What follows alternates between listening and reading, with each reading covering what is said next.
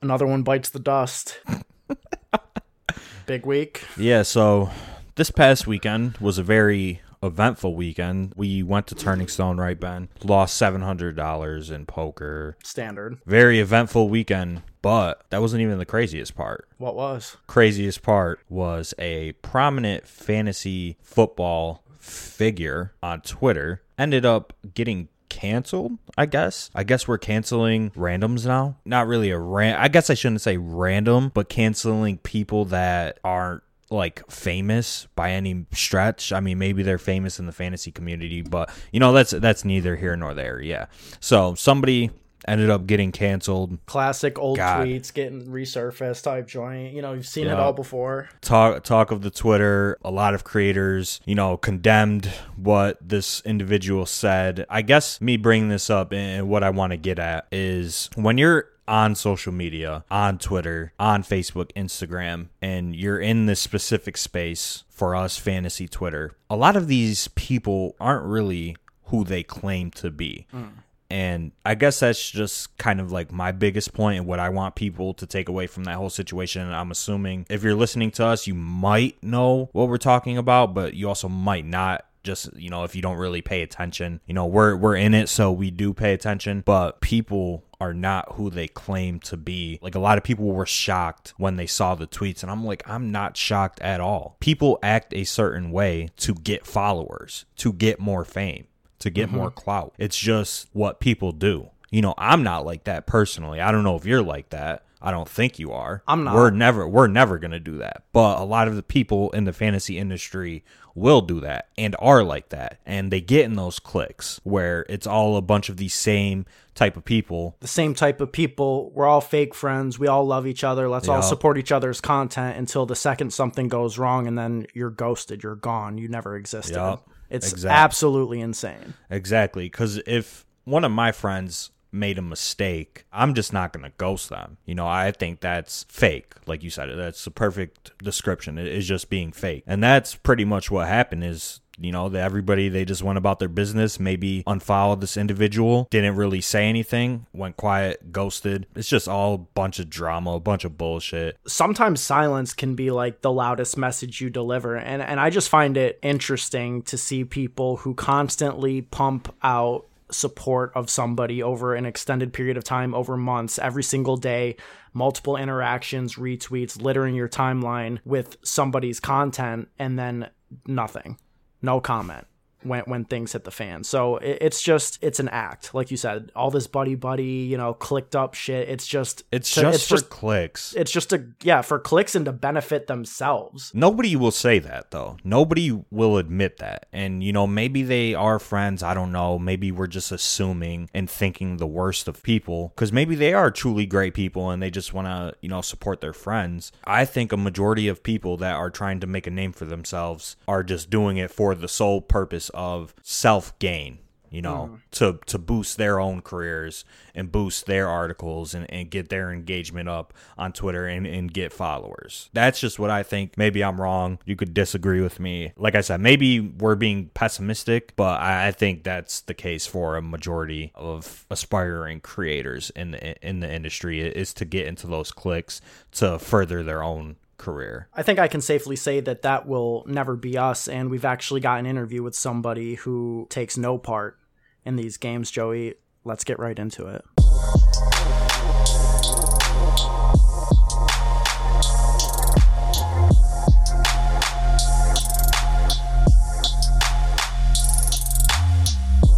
What's going on, everybody? Welcome to episode 158 of the DFS Dose podcast, your fix of daily fantasy sports information, strategy, and analysis. I'm your host, Ben Hauver, joined as I always am by Joey Carrion. And on today's show, we've got a guest, a man whose accomplishments and impact has not only been great within the fantasy football space, but stretched beyond it as well, right? His work with Gender Labs, researching optimal thrust angles, has changed lives. All right. His research into the PSM has altered predictive sports analytics forever. All right. They'll never be the same. The author of one of the most pivotal pieces of American literature, nay, American culture in the last 10 years, Skin to Fur. Yes, today we are joined by none other than the founder of Establish the Run, the DFS NFL cash game god himself, Adam Levitan. Adam, welcome to the show. Oh, thanks for having me. Very nice intro, important intro. Thank you for that. Absolutely. Yeah, my pleasure. Listen, Adam, I think I speak for both Joey and myself when I say that getting you on an episode of the podcast was something we both aspired to make happen when we first started this thing 3 years ago, entering our 4th season covering NFL DFS, and that time has finally come. Yeah, I was impressed with the way you guys backed me into coming on. It was sharp. So yeah, Thank you. Thank you. Yes. So just a quick summary for all of the listeners out there that might not be too familiar with how this happened and came to be. So one day I was just scrolling through my Twitter timeline and I see Ben, he tweeted something and it got a lot of engagement. And the exact tweet was, if you think Golden Tate over Darius, Godius Slayton is sharp, I have to assume you're also taking Randall Cobb over Will Fuller. Same logic. So Ben and I were big Darius Slayton truthers last season, didn't really work out too well. And I thought it was just a great tweet. And then in the thread, someone tagged Evan Silva, who then tagged Adam, who then offered a wager to Ben. Right. And I slid in there. I was like, all right, follow so I can DM you. And once I got the follow, mission was accomplished. Like I wasn't even worried about the wager anymore. It was like, we got it. All right. But then I was on the spot. I'm like, oh shit, I actually have to come up with a wager right now. Thought I was in the clear, especially, we ended up on, I think, $250 for Darius Slayton versus Sterling Shepard in fantasy points. And I thought I was just, a stone lock to win that when Sterling Shepard got hurt. And then the second half, Sterling just keeps coming back and it went all the way down to week 17 and Sterling Shepard took it. Adam was generous enough to still come on the podcast, forwent his prize money, gave it to charity, just absolute stand-up guy. And thank you for coming up on the show, despite winning the bet. Well, and also Darius Slayton played 4 more games than Sterling Shepard. He did. You conveniently left that part out. That Shepard played 4 fewer games and still outscored him. So yeah, I mean, it was just a brutal run out for Darius Slayton to end the year. Ben and myself, we go over to our boys' house like every Sunday to watch the games, and we're just sitting there on our phones, week 17, just looking at Darius Slayton and Sterling Shepard's stat lines. Like, come on, Darius, you got to pull through for us. And then he ended up falling flat. So just a brutal run out for Darius Slayton, but I attribute most of that to terrible quarterback play from Daniel Jones. So yeah, Sterling had that too, but yeah, I feel you. True. All right, let's get right into it. Don't want to waste the man's time. Adam, I want to start by asking your opinion sort of on the current landscape of fantasy football Twitter. And really, I'm mostly curious if you're even aware of like what's going on quote unquote, like regular fantasy Twitter, because from our perspective, fantasy Twitter is like maybe 25% like good actionable information and takes. 75% of it's just weird clicky circle jerk drama, just weird stuff going on the Twitter timeline these days. So do you see that same sort of stuff, or are you just like in your ivory tower chilling with Jerry, just above it all, unaware, unbothered? Yeah, I mean, first of all, I don't really play a lot of season long, and I talk about season long a lot now, and I think that that I can help people in season long, but I don't personally play a lot of season long, and I definitely don't play any dynasty. And I feel like a lot of like fantasy Twitter is these like dynasty people that are like completely out of their minds. Yeah, I mean, I don't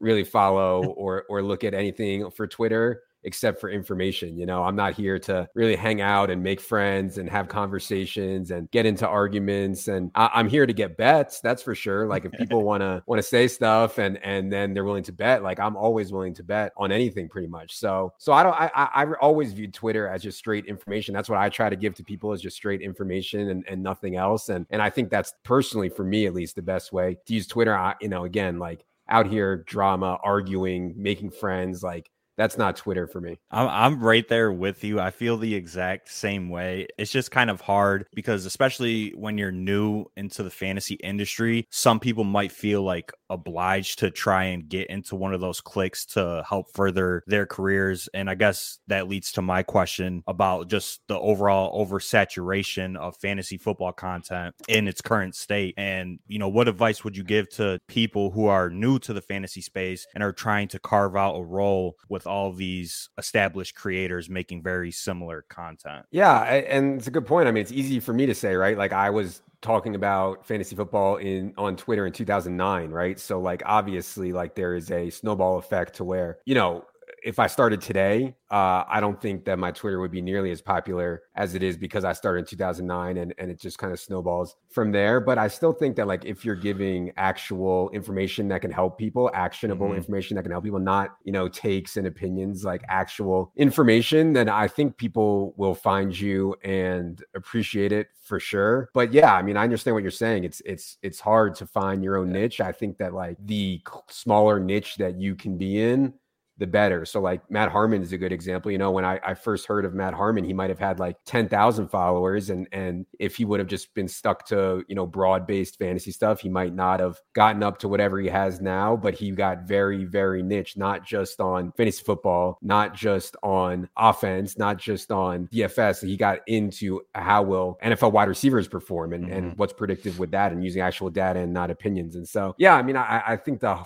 further you can drill it down, if somebody told me that you guys were the best at predicting how long MMA matches would go, I would follow you, but like if you're going to be the 100th guy to tell me that Will Fuller's injury prone or whatever, like I'm not following, Adam, establish the run. You launched the company in 2019, correct? So you're entering the third season of covering the NFL. I wanted to ask, was it ever a difficult choice for you to sort of leave like the safety of DraftKings? You kind of got to that point where you were doing it, right? You were living the dream, talking about fantasy, working for an established company, getting paid.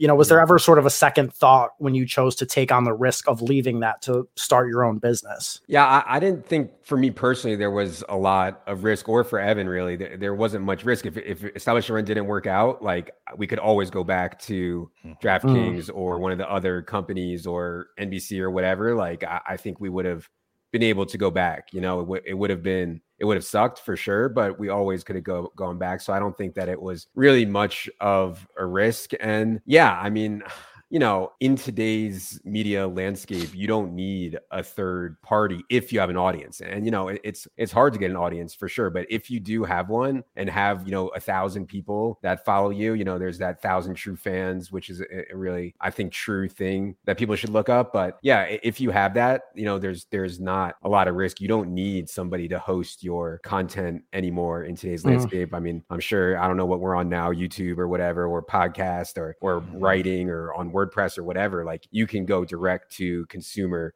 so easily now. And so, yeah, the landscape has changed for sure. And the hard part is getting an audience. The difficult part is not, conveying it to them. So when you made that decision, you and Evan, to go out on your own and start this company, was there like a set goal for you that you wanted to accomplish? Was it, make X amount of money, grow the company to be a certain size, or just to independently own your company and your content? Yeah, we didn't know. I mean, this was brand new. I know a lot of people since then have kind of gone off and started their own thing. We didn't really have anything to go on with what we should expect at all. And we talked forever about price point and different packages and what we should be selling and what we shouldn't be selling. And so yeah, it was hard. We just tried not to worry about the result, just like you would in DFS. You can't worry about the result. We just made what we thought were the best decisions and let the chips fall where they may. And have to give, on the business stuff, have to give a big shout out to Taylor KB, who I knew from poker and just been incredible on the business side, helping us with everything behind the scenes. You don't realize, like, until you do it, how many business decisions there are, like every day, like 5-6 decisions a day, literally about the business. Interesting. Just stepping really quick outside of like fantasy and establish the run, the PSM. Okay. This is something that you've talked about a lot on your podcast. I'm well versed in it, but could you maybe just give our listeners who might be unfamiliar just a general premise of what the PSM is? Yeah. So yeah, we have the various models at established the run. We have the age model, single input. There's only one factor that goes into it, how old you are. And much like that, the PSM has one input as well. And it's just how big your penis is. And that's it. And so you get guys like, very clearly guys like Javion Hawkins was never going to make it in the NFL, but DK Metcalf has a chance to be the wide receiver one in fantasy this season. And it all stems back to the PSM, same with Donald Parham and stuff like that. And so honestly, like the whole like argument over athleticism, like there were weeks I couldn't remember what week it was when this PSM hit me. It might've been like I don't remember who I played, like some dust ball over like DK Metcalf or somebody like that. And I was just looking back, I just couldn't believe it just from an athleticism standpoint. And so I might have been last year or the year before, but there was one episode of the podcast where it just hit me and I was like, God, I can't believe I did that. I need to start using the PSM. Now, I wanted to ask you, has there ever been work done, on the PSM model to be used predictively, like outside of football? Like, I'm wondering if there's any correlation perhaps between like the size and girth of DFS touts and maybe their end of year ROI. Like, I'm trying to figure out why my ROI was so low last year. Yeah, maybe. We haven't tested that. We could get our lab rats in Singapore on that. We don't know. Gotcha. So 2021, we've seen an explosion in the best ball scene. And I'm assuming that the explosion of best ball has been very beneficial to Established Run and a lot of other companies. Like, a lot of people are invested in this new, way to play fantasy football. I wanted to ask, are you just being a straight degen like Ben and myself, just drafting every single day on Underdog or wherever you draft? Are you like us and you just continuously hammer out drafts, or are you on Team Smell the Roses now that you moved out to the West Coast and you're not on the East Coast anymore? Yeah. So I don't really do any live drafts because like they take like an hour or whatever. And like, honestly, like I just don't have an hour to sit there and draft most days. I think that my ROI in, a $25 best ball, if you're playing well, might be 10 or 20%. And so then you're talking about like $2.50 an hour or $5 an hour. Like, obviously anything else I'm doing is better than that. I play some of the slow drafts, some of the higher stakes slow draft stuff, the 555 on DraftKings and the big dog on Underdog. But I do them slow drafts and they're tougher. I mean, the slow drafts are tougher because people have more time to prepare and think about their pick and nobody panics and everything. And so they're tougher for sure. But I actually love best ball. I mean, I hate doing waivers and trades and setting lineups. I mean, best part's drafting. And so Underdog obviously has been amazing for the industry. And yeah, I absolutely love best ball. If I had some job where I was just like sitting around bored all day, I would fire off a ton of drafts for sure. Yeah. So, you kind of talked about it a little bit earlier, like the transition to being a business owner and the decisions that you have to make on a daily basis. I guess I'm wondering if there's ever been sort of a struggle for you as like a player versus being a business owner. You talked about in Skindifer, one of the things that was most important is a soft skill in DFS. And I assume that translates to best ball as well, that our top priority in most game selection situations should be finding the weakest opponents. And then, as a business owner, somebody who, established the run and Underdog have a partnership, that would be counterintuitive because the sharpest drafters, the sharpest competition is on Underdog. Yeah, it's where you have found yourself because of business. So does that ever, come across as contradictory for you, or, how do you adapt to that as both a player and a business owner? Yeah, I just always try to be honest with people. If they ask me if Underdog's tough, I say, yeah, man, the Underdog is tough, man. It's tough for sure, but they have the best platform. There's no doubt about that. And so people are on there because it has the best UI. Now, if you were going for the softest games, I don't even think it's DraftKings. I don't know. It's probably some like off-brand site, but you're not gonna be able to play as big. And yeah, I mean, there's pros and cons to everything, but yeah, I think like the thing that, people connect with me, I try to just always be honest with them, so yeah, it's the games on Underdog are tough. That doesn't mean that we can't beat them. I think we could probably beat them for a lower ROI, but everybody's just trying to turn 5 into 1 million anyway. So who cares how tough it is? You just got to get lucky and turn 5 into 1 million anyways, or whatever it is, 5 into 250,000 or whatever ridiculous thing it is. Yeah. It's getting bigger every time they drop a new puppy. Yeah. Exactly. Yeah, I mean, best ball is just huge now. There's multiple other platforms. I definitely do agree that Underdog is the best and they clear cut have the best UI. But I think if you're playing on a site like Drafters or Yahoo, DraftKings, you're going to have, a better ROI and a better edge on those platforms. So I know Ben and myself, we gander over there quite a bit. And we also play on Underdog a lot. But I think for the listeners out there, if you're not in a business or anything, you should be playing on these other sites for sure. Yeah, definitely. Transitioning from best ball to DFS, the NFL season is starting in 3 weeks or so. We'll have our first main slate of 2021. I can't wait. I'm so excited. But my question for you, Adam, is about fantasy in general. Will it become less popular, or has it plateaued as sports betting becomes increasingly available across the United States? Ben and myself, we live in New York, which they did legalize online gambling, but we still don't have the sports books, like the physical sports book apps yet. So it's kind of tough for us, but states across the country are legalizing it. DFS is harder than sports betting, in my opinion, especially for casual fans who aren't grinding DFS every day like us three. So do you think that DFS has plateaued and fantasy football in general has plateaued, or do you see it increasing over the next 5 years? Not fantasy football. I mean, fantasy football is like so social and fun, and people play with their boys and they connect, and it's there's no way it's plateaued. In fact, I would argue that it's probably going to keep growing.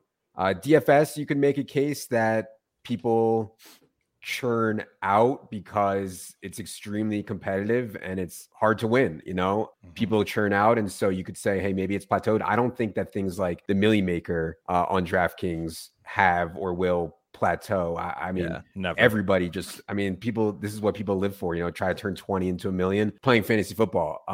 Could you say that, playing the 535 double up or whatever isn't going to keep growing? Yeah, I could probably buy that. I think people are going to churn out, and there's not enough new people interested in playing that big to fill it. So yeah, maybe in that case, but overall, I think DFS is going to be fine, man. It's just NFL DFS is definitely going to be fine. It's just so fun, and there's so much randomness and variance that everybody, I think, over the course of a year is going to have some kind of sweat, as long as they're like game selecting at least reasonably. They'll have like some kind of sweat, and that'll keep people coming back. And so, yeah, I definitely think that sportsbook lines are so efficient that people are going to win around 50% of their sports bets, and they're going to feel like they're winning more just because of like cognitive bias. And so they're going to think that it's easier and they're winning more. And yeah, some people do that, but is what it is. I think NFL DFS will be fine. Interesting. Let's transition to a couple of questions. I actually reread the great piece of American literature, Skin to Fur, this last week, just to look for a couple of key points to bring up here. And one of them that really stuck out to me was on a passage that you wrote about NFL DFS cash games. And your quote was that your cash lineups are built to finish in the top 30% of contests and are mostly based around median projections.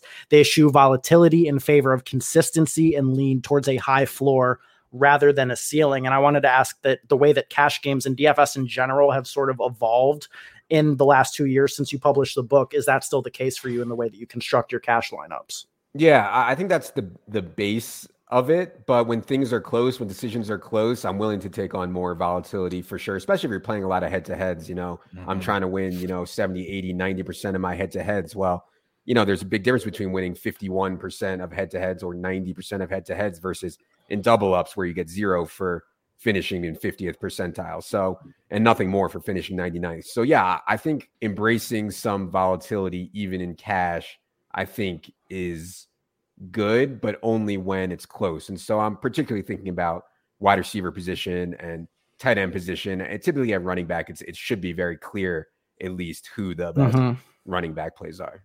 Yep, that does make sense.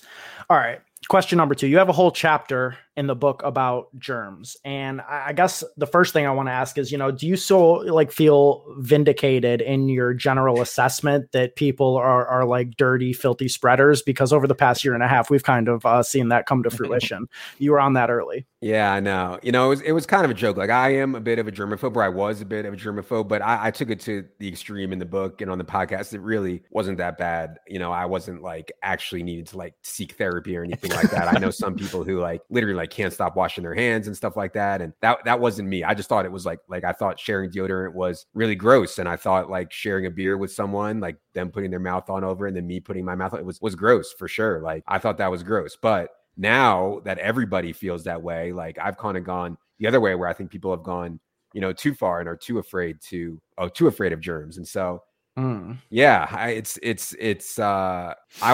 everybody's practicing the bits that I was doing, we would have all been in a much better place through this pandemic. But now it's gone too far. I think I'm afraid that like our kids and my kids are going to grow up like so petrified of being around other people and germs and stuff that it's going to really set them on a bad path. And really, I was just joking. So let me ask you this. This quote just stood out to me like crazy when I read the book. From Adam Levitan himself, quote, "I trust our government, our health departments, and our doctors.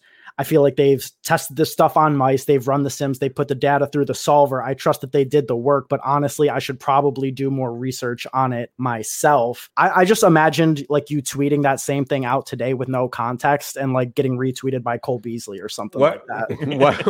What was the context? I don't even know what I was talking about. And it was in the context of trusting doctors. And I think it was a listener question talking about, should you get yearly checkups? Oh, yeah. I don't know exactly what I was talking about there. I mean, these doctors, like they spend 20, 30 years of their life, like learning about something. And so there's good and bad people in every profession, politics, medicine, whatever. If you find one that you think is good, like I would never say, oh, well, actually, I think X, Y, Z, like what do I know about that? So I generally try to trust experts, people who have dedicated their entire life to something. And I think it's typically worth trusting them. But, that said, there's good and bad people in every industry, no matter what, so you definitely need to DYOR, do your own research. Absolutely. All right. The third and final point I want to cover while we're in the skin to fur section here is something that you talked about and that we talk about often and debate about often. And that's time versus money. And, you've talked about it a lot on your podcast, on Establish the Run, and even on the podcast before that, that, you value your time above all else, and you're willing to pay people to do menial tasks rather than do it yourself. My first question is like, at what age did you come to that realization? Have you always been that way? It's hard when you don't have money, you have to do it yourself. I was lucky to find poker before the moneymaker boom. And so, once the moneymaker boom hit, I was able to get some money then. But I mean, it's not a great way to live to like think about everything through an hourly. You know what I mean? Like there's some, I think, other benefits to mowing your own lawn or doing your own laundry and stuff like that. But I can't help it. I'm just like disturbed. And so if I start to think, someone will mow my lawn for $30, like is my hourly doing something else better than $30 an hour? I mean, almost undoubtedly, right? And so, and the other thing is like, you realize like, I'm married, I have 2 kids, I'm going to be 40 soon. Like I could die literally any day. And so would I rather have died spending that hour, with my kids or whatever, doing something fun or mowing the lawn? And so, I don't think it's a great way to live, to think like that all the time, but I kind of can't help it. And so at this point, I'm always willing to trade money for time, because I feel like I can always get more money and I can't buy more time. I literally I'm really at the age now where like, if I died at any time, it wouldn't even be that sad. I'm just like so old, so it's really, it's almost time. So that's just the way it is. Oh. Joey, do you have a counterpoint? Because I mean, Adam basically word for word, that's what I said the last time we talked about this. Time is finite. You don't know how much of it you have. There's always a way to get more money. Yeah, no, time is definitely the most valuable thing on this earth, right? Because we all were born. We're all going to die one day. That's just a fact of life. And so time is finite, like you said, definitely very, very valuable. But our argument, and I want to hear Adam's opinion on it, was about food delivery services. All right. Are you going to sit at home and order through Grubhub or DoorDash or Uber Eats rather than go and pick the food up yourself? That was Ben and mine's argument. And I was on the side of, I'd rather just go pick up the food, because at least that's me getting something that I need to survive.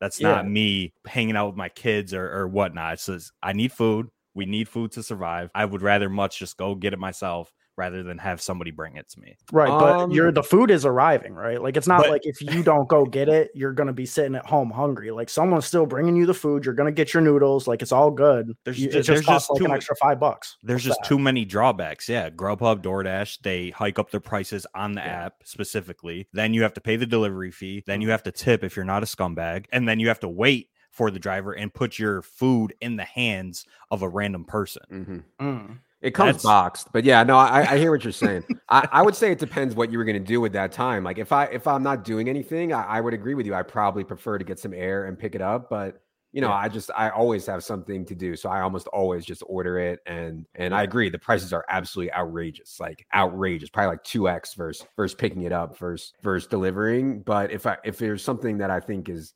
worthwhile and then I'll use the app. No. Yeah, that definitely makes sense, especially if you're doing something, to help further your career or business, but not if you're at home on your computer playing Warzone like Ben. Just go get the food. That's a totally different story. Can't be doing that. Can't be doing that. I'm chilling at home. All right. Look, we're about 30 minutes in. We haven't spoken a single word about actual fantasy football. And that's okay with me, but we should at least close out the show with, rapid fire questions. I'm going to put a little alarm on my phone. However many of these we can get through in 3 minutes, we'll get through. Adam, we're just looking for quick answers. All right. We just want one sentence, one word, couple of short fantasy questions before we get you out of here. Cool. All right. Joey, do you want to kick it off here? Yep. Go ahead. My first question, what stack, in your opinion, wins Best Ball Mania 2? Name a stack.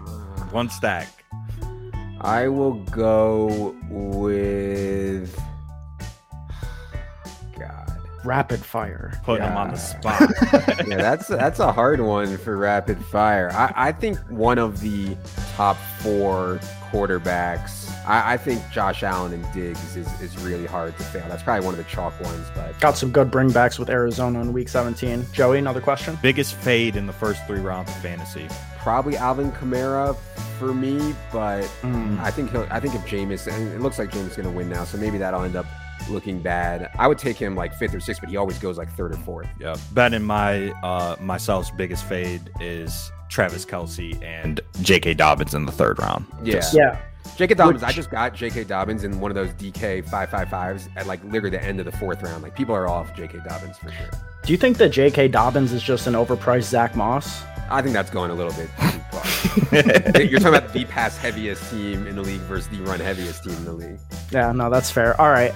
Last season, James Robinson, this is topical, averaged 17.1 attempts and 4.2 targets per game. Do you expect similar opportunity for him this season in light of Travis Etienne likely being out the entire season?